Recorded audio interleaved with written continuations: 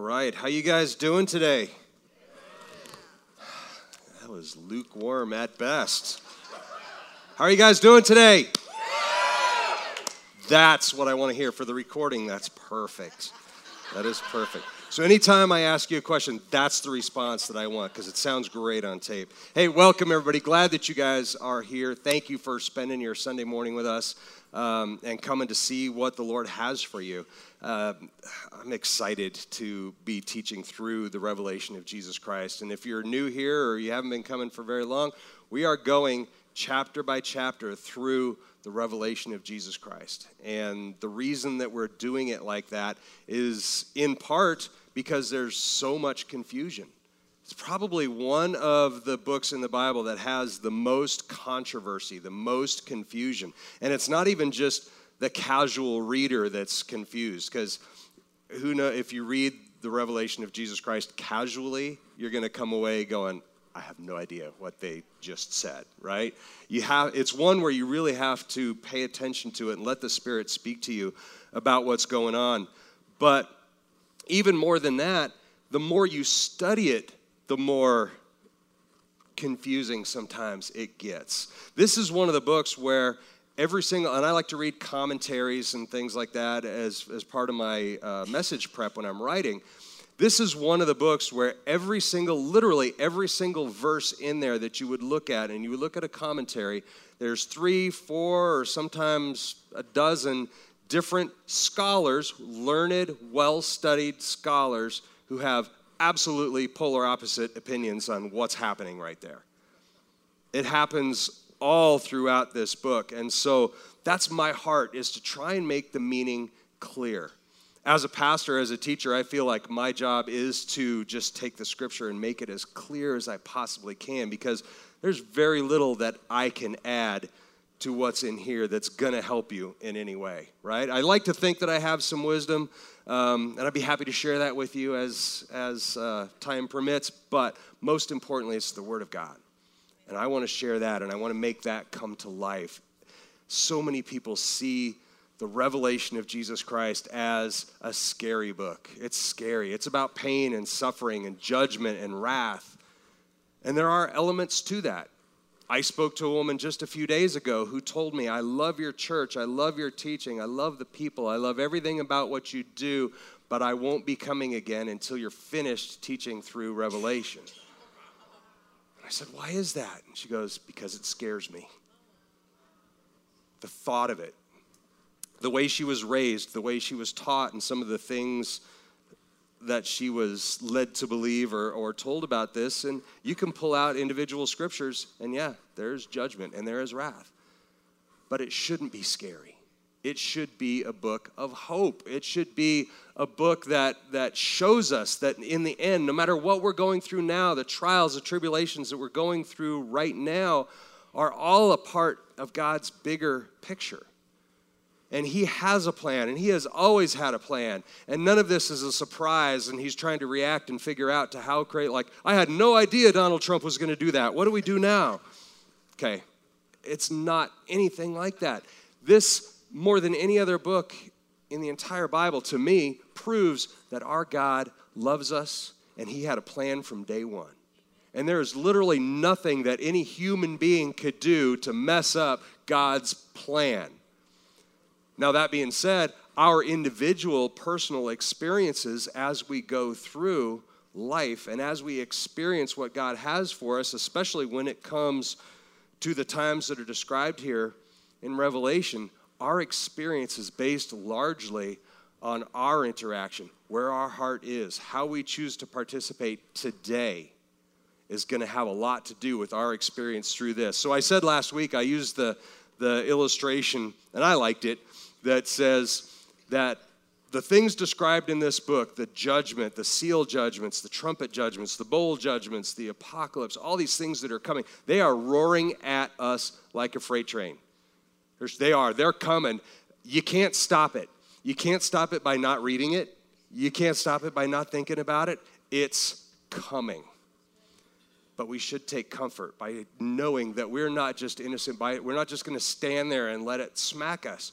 We have a role to play in this.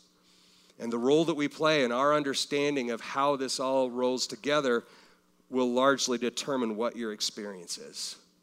Okay, and a lot of that comes from our perspective. And going through this word, it's the only book in its entirety in the Bible that specifically says, in chapter 1, verse 3, it says, those who read and those who hear will be blessed. So simply by reading or hearing this, you'll be blessed. But it also says you have to heed the words, which means take it to heart. It's not just hearing it. You can't just put book on tape and listen through and go, okay, I'm blessed. You have to hear it. You have to take it to heart. Taking it to heart means letting it change you in some way. Your perspective on end times, your perspective on the day to day. If you really take it to heart, it should in some way change you. But we have to be open to letting that happen. So we're going to get into chapter 7. Before we get into chapter 7, and I do want to go back and I'll kind of recap 6 a little bit, but one of the things that we talked about, and we start using the term tribulation quite a bit. Tribulation. What's tribulation? So we talked about that. We also threw out the term, or I did, pre-tribulation, mid-tribulation, post-tribulation. And I used it in the context of who has ever had an argument about, is it pre, mid, or post? Okay, and a vast number of people in here are like, yeah, I've either argued or I've heard people arguing about that. So the danger, though, is to take that and just go, okay, everybody knows what we're talking about when we say that. Some of you may be going, and rightly so, what is pre, mid, or post? What are we even talking about? What is tribulations? I want to clear that up because I do not want there to be any misunderstanding when we go forward. First of all, let's just look at the term tribulation. Tribulation means, for the most part, trouble, okay, like you would all think. There's not really a secret meaning, but really accurately it translates to pressure. Pressure. Now, bless you, there are a couple kinds of pressure. Specifically, the term tribulation, as it's translated all throughout the word, is used as internal pressure or external pressure. Right? It's all pressure, internal or external. External pressure is those things like when we're told in Scripture, in this world you will have trouble. Okay, and that trouble is pressure being applied to you. It's persecution. It's famine. It's different things that are done to you from the outside. Mostly you would have very little say or opportunity to change that. It's being done to you. That's one kind of pressure. That's one kind of tribulation. Typically when the Apostle Paul is writing through his letters, when he says there's going to be trouble, there's going to be pure persecution, things like that, it's that external. It's things will be done to you in the name of Jesus. Okay, that's what he's talking about. Now, we shift to the other kind of tribulation. The other kind of tribulation is internal pressure. Internal pressure. Internal pressure, that version of the word tribulation is the one that's most commonly used as we go through the revelation of Jesus Christ. And what that is, I'll paraphrase what that is. That's the realization that when these things start to happen, when the prophecy that we're given here, when it starts to come to pass and we see the earth shaking and we see the stars falling and we see people being raptured and we see some not being raptured, that internal pressure is going to be the realization that I knew better and I could have done more.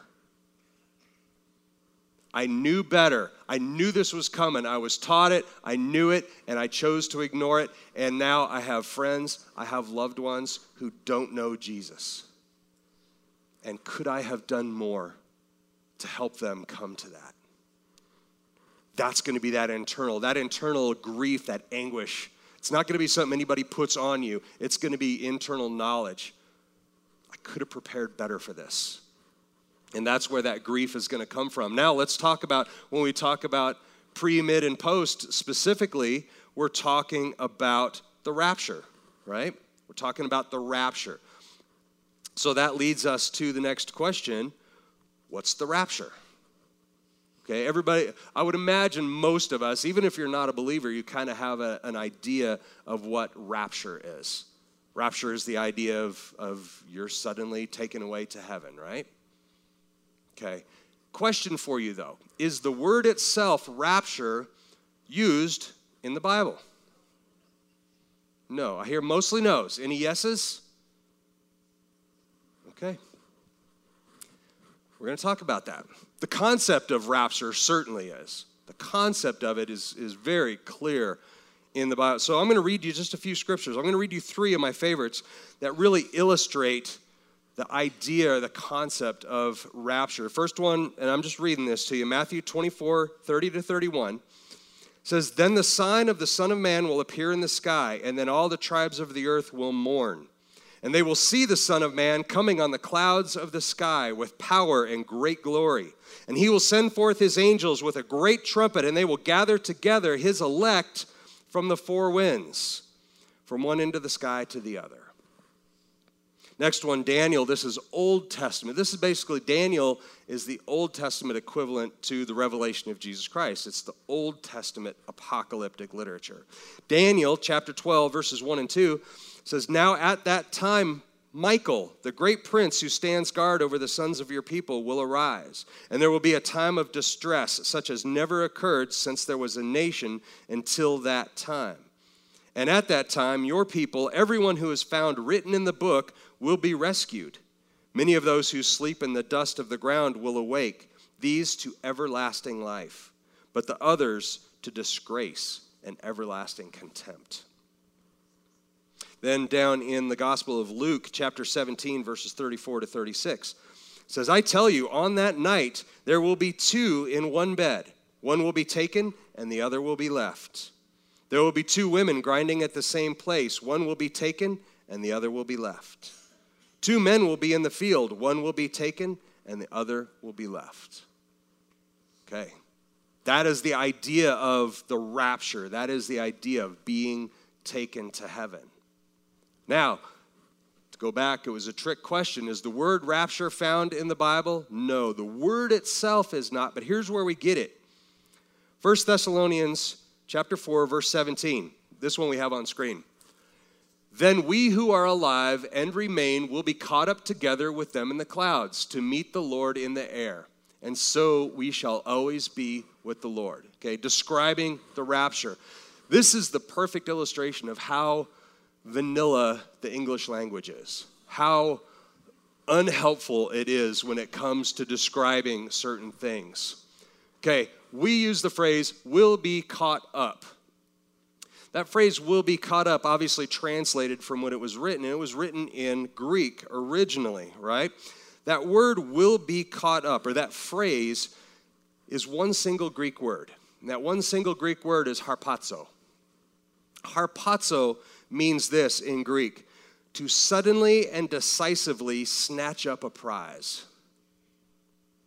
That's really good. Hopefully the silence is indicative of you going, "That's awesome. Jesus will come back. We are the prize." Jesus will suddenly and decisively come back and snatch up his prize. You are his prize. That's awesome to me. So when you think of the word rapture, we get that because that word harpazo, when you translate that into Latin, is the word raptus. That's where the word rapture comes from. So the word rapture, no, it's not found in original scripture, but the translation of that phrase. So if you have a Latin Bible, it'll say harpazo. So if any of you answered yes, you must have a Latin Bible, and you are so smart. So when we talk about the rapture, here is my favorite scripture that's really probably the most concise description of what's happening in the rapture is this one. I'm just going to read it to you because it's a little bit on the long side. It's 1 Thessalonians chapter 4 again, verses 13-17. It's a bigger chunk. "But we do not want you to be uninformed, brethren, about those who are asleep, so that you will not grieve as do the rest who have no hope. For if we believe that Jesus died and rose again, even so God will bring with him those who have fallen asleep in Jesus. For this we say to you by the word of the Lord, that we who are alive and remain until the coming of the Lord will not precede those who have fallen asleep. For the Lord himself will descend from heaven with a shout, with the voice of the archangel, with the trumpet of God, and the dead in Christ will rise first. Then we who are alive and remain will be caught up together with them in the clouds to meet the Lord in the air. And so we shall always be with the Lord. I love that. That's my favorite single scripture that describes what's happening there. It's so full of just hope and excitement. But when you read that, that raises yet another question. As I said, this Scripture is so full of questions and people just hardcore on one side or the other. But I want to ask you a question. Here's a common question that I get. Are our dead friends and relatives in heaven now looking down at us? Are they there already? Yeses, nos.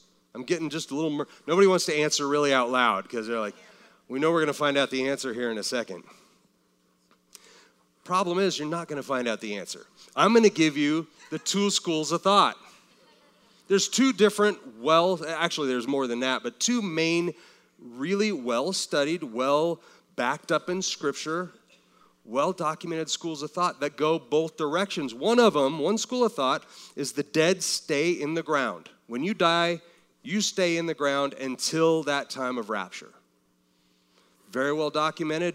Many scholars firmly believe that and teach that. If you read that 1 Thessalonians 4 scripture that I just read to you, and you look at it, it seems to indicate that those dead in Christ will stay in the ground until that time when he comes back, and then we'll all go together. It seems to imply that, right? Another scripture, John chapter 14, verses 2 and 3, where Jesus says this. This will be familiar to a lot of you. In my Father's house are many dwelling places. If it were not so, I would not have told you. For I go to prepare a place for you. If I go and prepare a place for you, I will come again and receive you to myself, that where I am, there you may be also. Again, makes it sound like when you die, you go in the ground, you stay there, you're just going to simmer and you're just going to wait until Jesus comes back for you. Very well documented and a very easily defensible position if that's what you believe. Or there's the other side. The other side says, at some point after death, you go.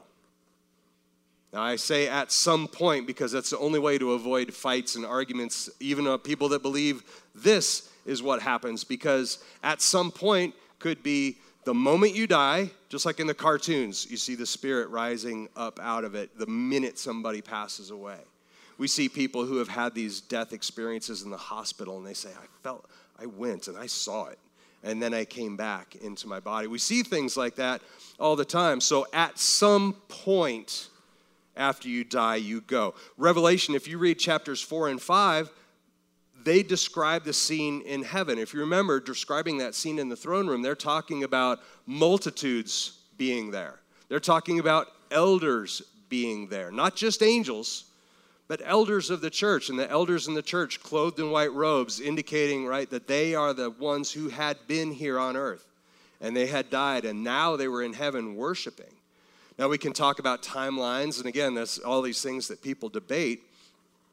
But then you go back to Luke chapter 23, verse 43, when Jesus is being crucified at Calvary, and he's on the cross, and he turns to the one next to him, being crucified with him, and they said, and he said to him, truly I say to you, today you shall be with me in paradise. Today. That would tell me that without Jesus himself is saying, hey, we're going to be there today. Then now you have scholars that argue, well, today is figurative. Doesn't mean today, okay? And there's validity to all of these different versions. Here's what I believe. I'm not going to tell you what's right or wrong. I'm going to tell you what I believe through my study and what the Lord has spoken to me. I believe this. It goes all the way back to Ecclesiastes. Ecclesiastes chapter 12, verse 7 says, then the dust will return to the earth as it was, and the spirit will return to God who gave it. Okay, an example kind of that is as we go through the revelation of Jesus Christ, the Apostle John being in the Spirit in heaven witnessing these scenes. He's not given a prophetic vision in most cases. It says, I was taken in the Spirit to that place. So he is in the Spirit. His Spirit is literally there witnessing these things. So here's what I believe. In other words, to kind of encapsulate what I believe, the spirits of the dead in Christ are now in heaven and present with the Lord. If you died knowing Christ, your spirit is in heaven with the Lord. When you die, that's what happens. But their physical bodies are not raised and reunited. There's body, there's soul, and there's spirit. Okay, the body and the soul stay in the ground, and they're not reunited until that day in heaven, when we're given our new glorified bodies. Okay, that's how that happens. So, yes, you talk about, is my grandma in heaven looking down, smiling at me? I believe she is. But it's her spirit. On this day, we will get to see the actual bodies rise. This is what we're talking about here. So, but with all those, and there's 1,000 more questions, right? But I wanted to get that out because a lot of people ask that question. Why is the Bible itself not more clear on the timelines? You look at the rest of it, there are parts of the Bible that are super cut and dried, okay? You look at the first 5 chapters of the Bible. This happened, then this happened, then this happened. Do this, breathe like this, build your house like this, build the temple like this. It is all very, do this like this. There's not a whole lot of gray area or wiggle room, right? Then you go into, like, say, Proverbs. If you do this, this will happen. If you do this, this will happen.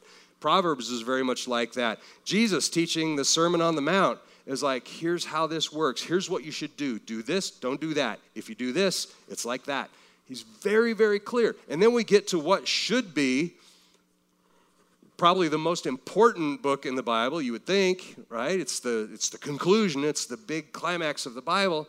And yet now all of a sudden there's all kinds of gray area and like debate back and forth. There's much of it that there is no way until we get there and we're seeing it unfold with our eyes that it's going to be clear. There's no way. Why is that? I think that's important because of an idea called progressive revelation. Okay, remember, this book is called The Revelation of Jesus Christ. You can't just say it's a book about apocalyptic end of the world. It's a book about Jesus. And these things are happening. Okay, so it's first and foremost about the revelation of Jesus, and it's done progressively. We go back to Scripture. John, in his gospel, okay, so John wrote this revelation later, but when he wrote his gospel, chapter 16, verse 12, he said, I have many more things to say to you, but you cannot bear them now. Okay, actually, that was Jesus speaking those words to him, and John recorded it in his gospel. I have many more things to say, but you can't bear them now. Go back to Daniel in the Old Testament apocalyptic literature. Remember, he was given very much this very same vision, but he was told, hide it. I want you to put it down, hide it. And the reason for that is not because he doesn't want anybody to know. It's because when the time comes and your motivation is right and your heart is right and you are desperate to seek for truth, it will be there for you to find. I believe that the book of the Revelation of Jesus Christ is very much the same way. There are a lot of things that are constantly debated. They are debated for 2 reasons, or they're left that way, ambiguous in some cases. Number one, to get us to focus on what's really important. Is it really important if the trumpet sounded before the bowl judgment and how these different things happen, or in exactly what order does this happen? Is that the most important, or is the most important thing to know Jesus? To know Jesus, to have relationship with him, because he and he alone has the keys to death and Hades. And he alone is going to be your guide when this time comes. And a solid relationship, having him say, I know you. You're one of mine. That's going to be what helps you as you go through this. So we're all going to experience these things. Your experience, your personal experience through it is going to be dependent on your knowledge and who Jesus is, your relationship with Jesus. So it's that unfolding, that kind of progressive revelation that we're looking through. That's why I think it's somewhat difficult to find. We need to be in a mindset to be seeking that truth. Okay, so there's a lot of what we teach and what we hear that is just going to kind of fall on unfertile soil at this moment. But when the time comes and you need that and you want and you seek that knowledge, it's going to come alive to you. So let's get to chapter 7. I've taken 3/4 of my time. I've wasted time talking to you about rapture and tribulation and all this. What a waste of time.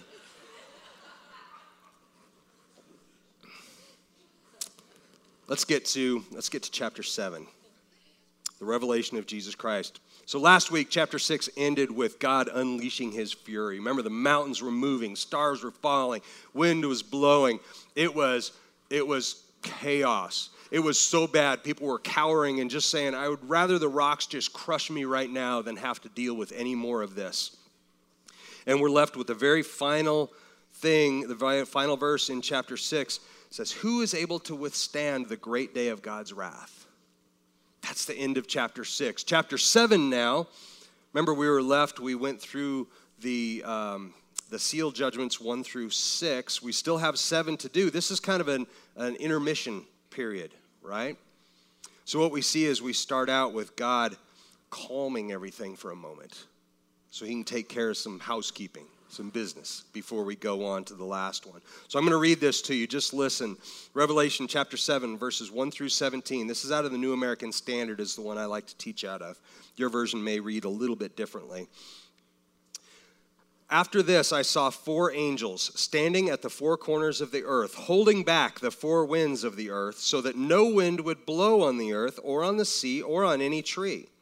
And I saw another angel ascending from the rising of the sun, having the seal of the living God. And he cried out with a loud voice to the 4 angels to whom it was granted to harm the earth and the sea, saying, do not harm the earth or the sea or the trees until we have sealed the bondservants of our God on their foreheads. And I heard the number of those who were sealed, 144,000 sealed from every tribe of the sons of Israel. From the tribe of Judah, 12,000 were sealed. From the tribe of Reuben, 12,000. From the tribe of Gad, 12,000. From the tribe of Asher, 12,000.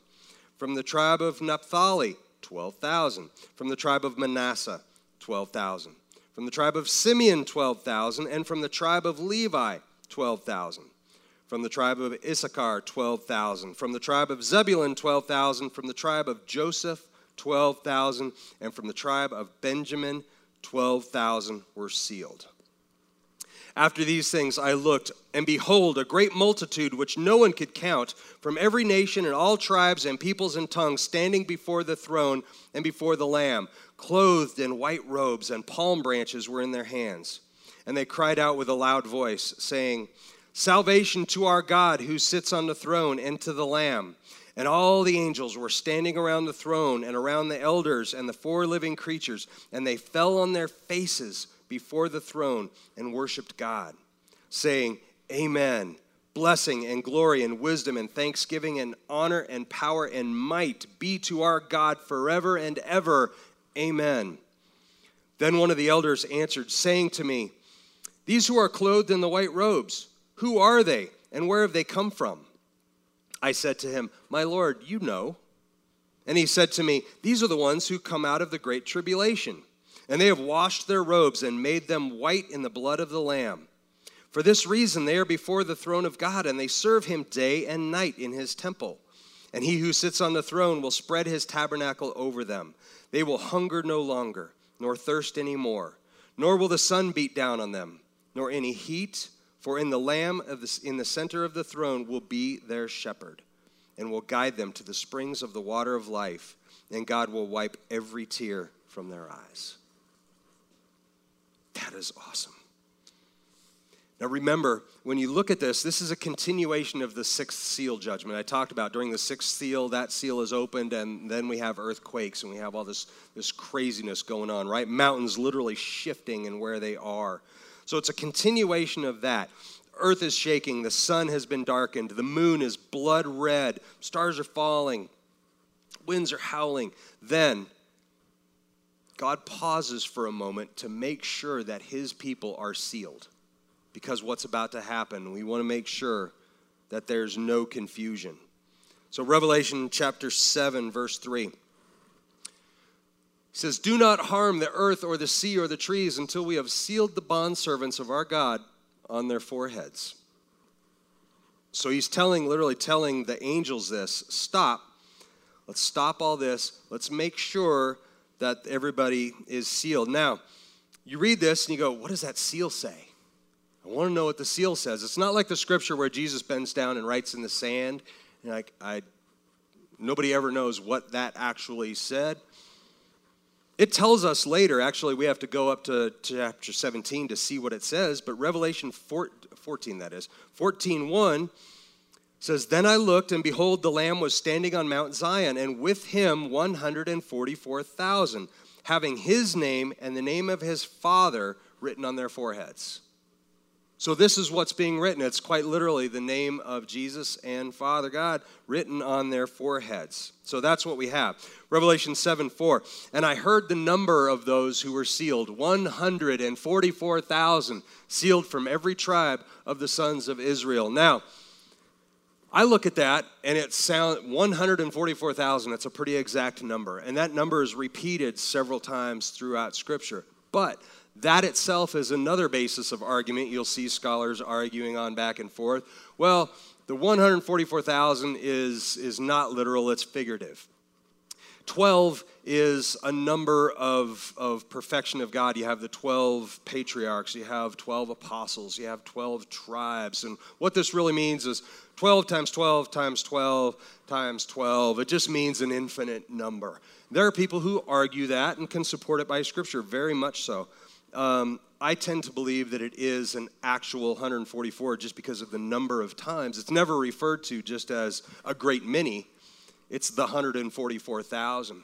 Now, what's also important, as you may know, if you're kind of a theologian yourself or you're a student of Bible history, that there are 12 tribes. But you may have also caught that as I read through the 12 tribes, there's one at least specifically conspicuously missing. Anybody know which one that is? Tribe of Dan. Dan is missing. Dan has actually been replaced with Manasseh. Manasseh was considered one of the lost tribes of Israel. Why was Dan excluded suddenly? If you think about what is the tribe of Dan, you go back to Old Testament Scripture, what are they famous or infamous for? Being rebellious, being idolaters. And most important, unrepentant idolaters. Unrepentant. They refuse to give up their ways. Why is this important? It's important to know that just because God chose you from the beginning, you have a role to play in this. The Jewish people were God's chosen people, and the tribe of Dan was a part of that. But when they were rebellious and they refused to repent and they continued in their ways, God said, okay, I'm going to replace you with someone else. God has the sovereign right to change his plan based on our response. That's why it's so important that our response is correct. So this is where we are. This has just happened. And we need to go forward looking at who these 144,000 are. Now, we talked about the tribes that are missing, but who actually are they? Does anybody know who they actually are? These, again, the low tone, I think I know. These are redeemed, chosen Jews, believers in Christ, those who have become followers of Jesus Christ. But more importantly, that core, missionary core, if you will, of redeemed Jews who have been instrumental in bringing others to Christ. Okay, so this is a specific number from those tribes who were chosen to have Christ revealed to them, who would then become missionaries to go and bring salvation to others. This is who this 144,000 is. So we see the list and we see where they come from, and I think that's important. What's really important, though, is when we go on and we look at what happens next. Okay, Revelation chapter 7, verse 9. After these things I looked, and behold, a great multitude, which no one could count, from every nation and all tribes and peoples and tongues, standing before the throne and before the Lamb. Clothed in white robes, and palm branches were in their hands. Okay, this is what we really need to look at here. Who are these people, this great multitude? Some scholars say it's this 144,000. It's the same number. Those people who argue that it's 12 times 12 times 12 and it just indicates a lot, they think it's the same number. I don't believe that that's what Scripture teaches us. This great multitude from every nation, that's the key. Every nation. It's not just the Jewish nation of Israel, right? Every nation, all tribes, all peoples, all tongues. These are people from all over the place. Standing before the throne and before the Lamb, clothed in white robes, and palm branches were in their hands. What's key about white robes and palm branches? Those are the redeemed in Christ, but more importantly, they're the victorious. They have persevered. They have made it to the end. Remember in earlier scriptures, it talks about you will be given the wreath or the white robe or the crown in various ways. It says, of those who persevere. These are people from every nation, tribe, and tongue who have persevered through the tribulation. They have persevered through it, and they are given the robes and palm branches of their victory. And this is the people that are here now. So this is a great multitude from everywhere who are here now. This is important. Now, you could say, okay, how do we know for sure this is who they are? Thankfully, we have the very next set of verses to help us with that. Revelation 7, 13, 14. Then one of the elders answered, saying to me, these who are clothed in the white robes, who are they and where have they come from? I said to him, my Lord, you know. I don't think that he didn't know. I think he was trying to find out if John knew. And he said to me, these are the ones who have come out of the great tribulation, and they have washed their robes and made them white in the blood of the Lamb. They have come out of the great tribulation. So if you're arguing pre-tribulation, mid-tribulation, post-tribulation, does this give you some sort of a clue as to which one it might be? Maybe, maybe not, right? You could still look at that and go, I don't know. Here's the important thing, though. Your experience during this time, you can't stop what's happening, but your experience is going to be based on your here and now. This is why it's so important that we know Jesus and our heart's right, and we answer his call, and we're bold in where he calls us to do. Let's move on. Revelation 7, 15, 16. For this reason they are before the throne of God, and they serve him day and night in his temple. And he who sits on the throne will spread his tabernacle over them. They will hunger no longer, nor thirst any more, nor will the sun beat down on them, nor any heat. These are people who have been through some stuff. These are people who have experienced the famine that we talked about. These are people who have experienced scorching sun. They have had no shelter from any of this. It has hit them hard, and they have persevered. Did they live through it? No. Many of them were actually killed during this time, died during this time, but they received the crown because they persevered to the end. There was never a time when they renounced their faith. We'll see later where many of them are killed because they wouldn't receive the sign, wouldn't receive the mark of the beast. We see that. All kinds of reasons why they're dying, but they persevered through the end. And now they can rest. They have persevered. They have been victorious, and now they can rest in the shadow of mighty God. The very final promise in this chapter 7 is very, very straightforward. Revelation 7, 17. For the Lamb in the center of the throne will be their shepherd, and will guide them to springs of the water of life, and God will wipe away every tear from their eyes. Amen, church. This is the reward for those who persevere. This is what we have to look forward to, not wrath and earthquakes and judgment. We have, and God will wipe every tear from their eyes.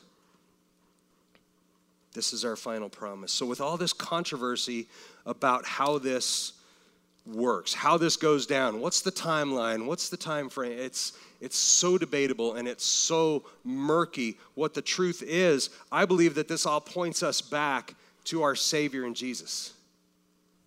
And it just underscores how important it is, because he alone holds the keys to death and Hades. He alone holds the keys to all of the universe. If you are a believer in him, you belong to him and him alone.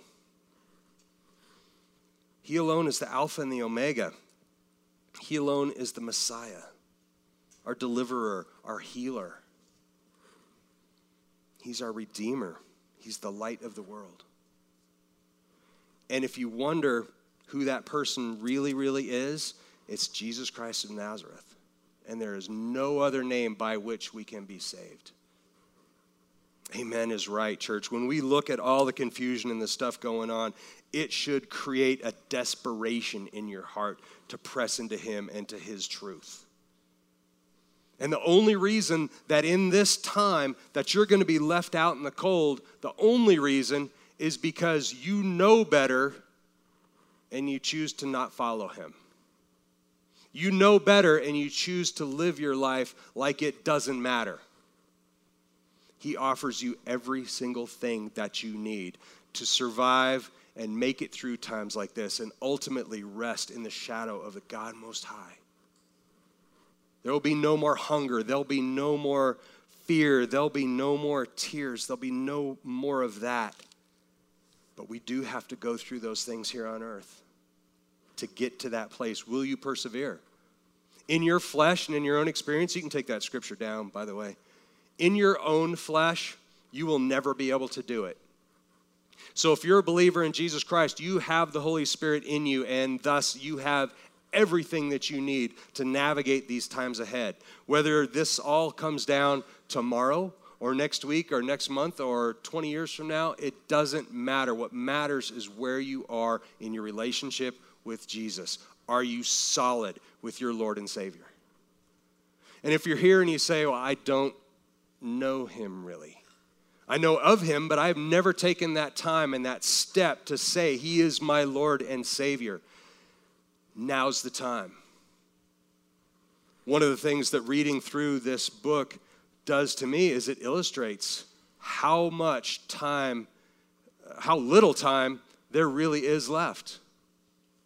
It keeps saying the time is near, but we don't know when that time is.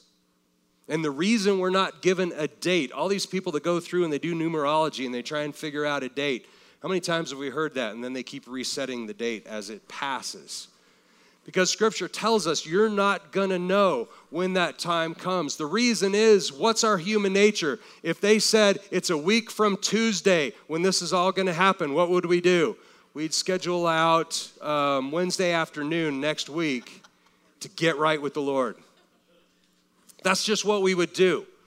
So much of this is left ambiguous because it's about your heart. It's not about, okay, I can figure out, okay, at this date and this time, I need to make sure I'm in the right place. You need to make sure you're in the right place now. And so if you don't know Jesus Christ, I want to invite you, now is the time. The Lord makes it very, very easy. Scripture tells us that if you declare with your mouth and believe in your heart that Jesus is Lord, you will be saved. That's all there is to salvation. Now there's a life to be lived beyond that. But the most important thing is salvation in Jesus. Now it's easy to say the words, it's harder to live. And at the time that those words were penned, saying those words out loud could be a death sentence. So it is not something we do lightly, but it is something Jesus invites you to. Would it surprise you if I told you, especially if you're not a believer, from the moment that you were born, even before you were born, Father God has been patiently waiting for you to accept his Son.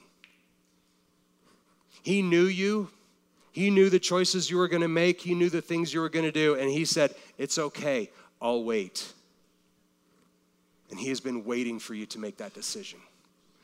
So if you're here and you know Jesus, fantastic. We'll celebrate that through communion together in just a few minutes. But if you don't know Jesus, now is your opportunity.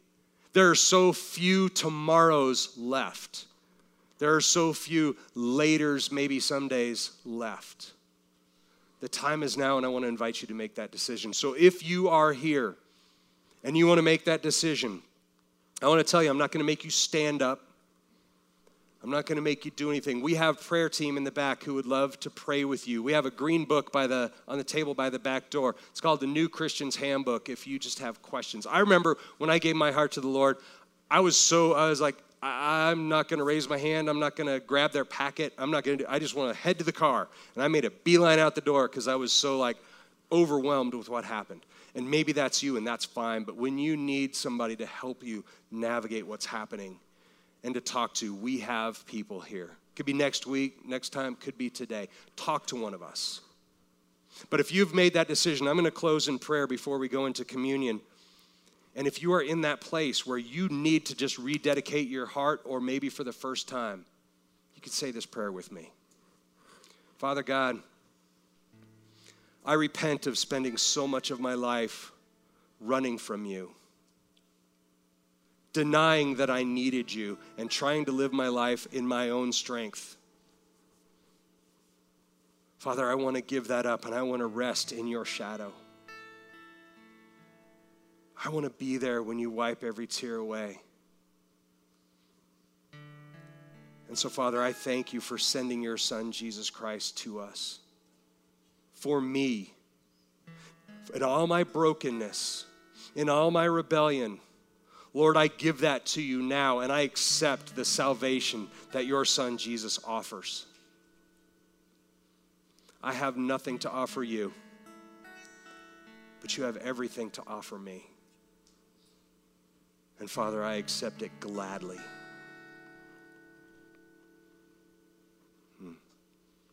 So Father, we just come together and we thank you for the power that you work in our hearts. We thank you for the renewed mind and the renewed life and the blessing of knowing who you are, the blessing of a new or renewed relationship in you. Father, we crave all that you are, and we hunger for time with you. We hunger for your heart. Father, reveal yourself to us in a greater way than you ever have before, and give us peace and blessing as we go throughout our days. And it's your Son's name we pray in, Jesus Christ of Nazareth. Amen. We're going to celebrate communion right now. The way that we do it here, if you're new and haven't seen it, at the crosses, we have bread and grape juice and gluten-free crackers, and you just dip the juice of the cracker in the bread in the juice. Dip the juice in the juice. If you can do that, show me. I want to see how that's done. And you can serve yourself there. Up front, Gabe and I, we have wine and the bread and crackers. We'd be happy to serve you up here. But let's do this. If you're a believer in Christ, you don't have to be a member of the church or anything. You just have to want to celebrate what Jesus Christ has done for us. And let's take this time now to do that. Amen? Thank you, church.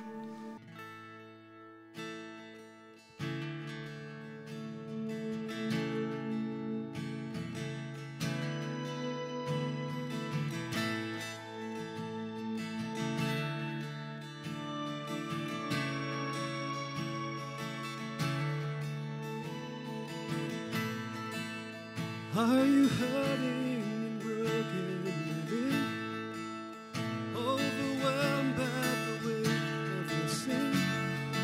Jesus is calling.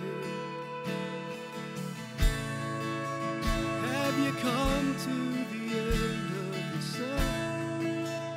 Are you thirsty for the drink from the well? Jesus is calling.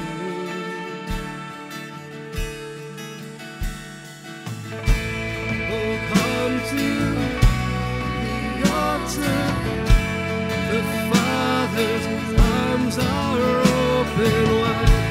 Forgiveness was bought with the precious blood of Jesus Christ.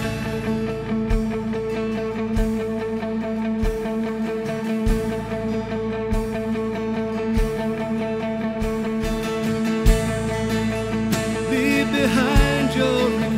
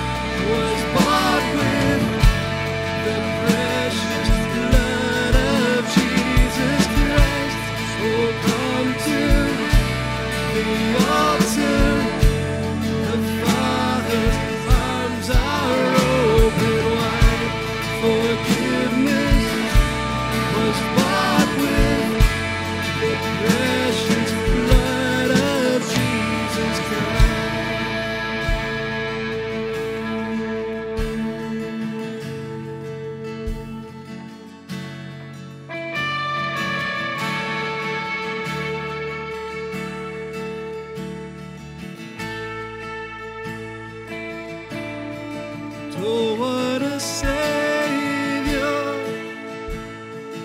Isn't He wonderful? Sing hallelujah. Christ is risen. And bow down before Him, for He is Lord of all. Sing hallelujah. Christ is risen. Oh, what a Savior. Isn't He wonderful? Sing hallelujah. Christ is risen. Bow down before Him, for He is Lord of all. Sing hallelujah. Christ is risen.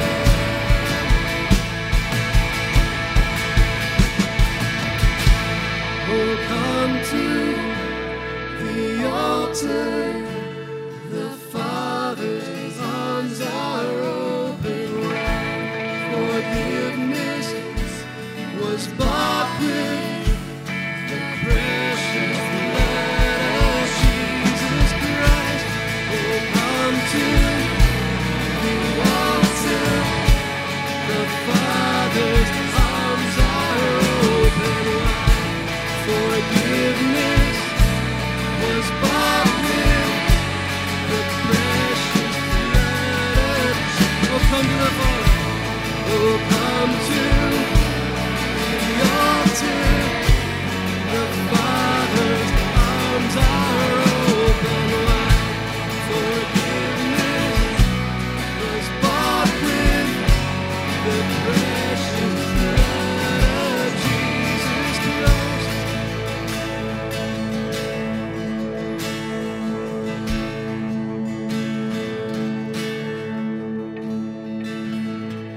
Oh, come to the altar.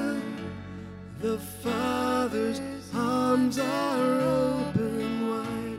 Forgiveness was bought with the precious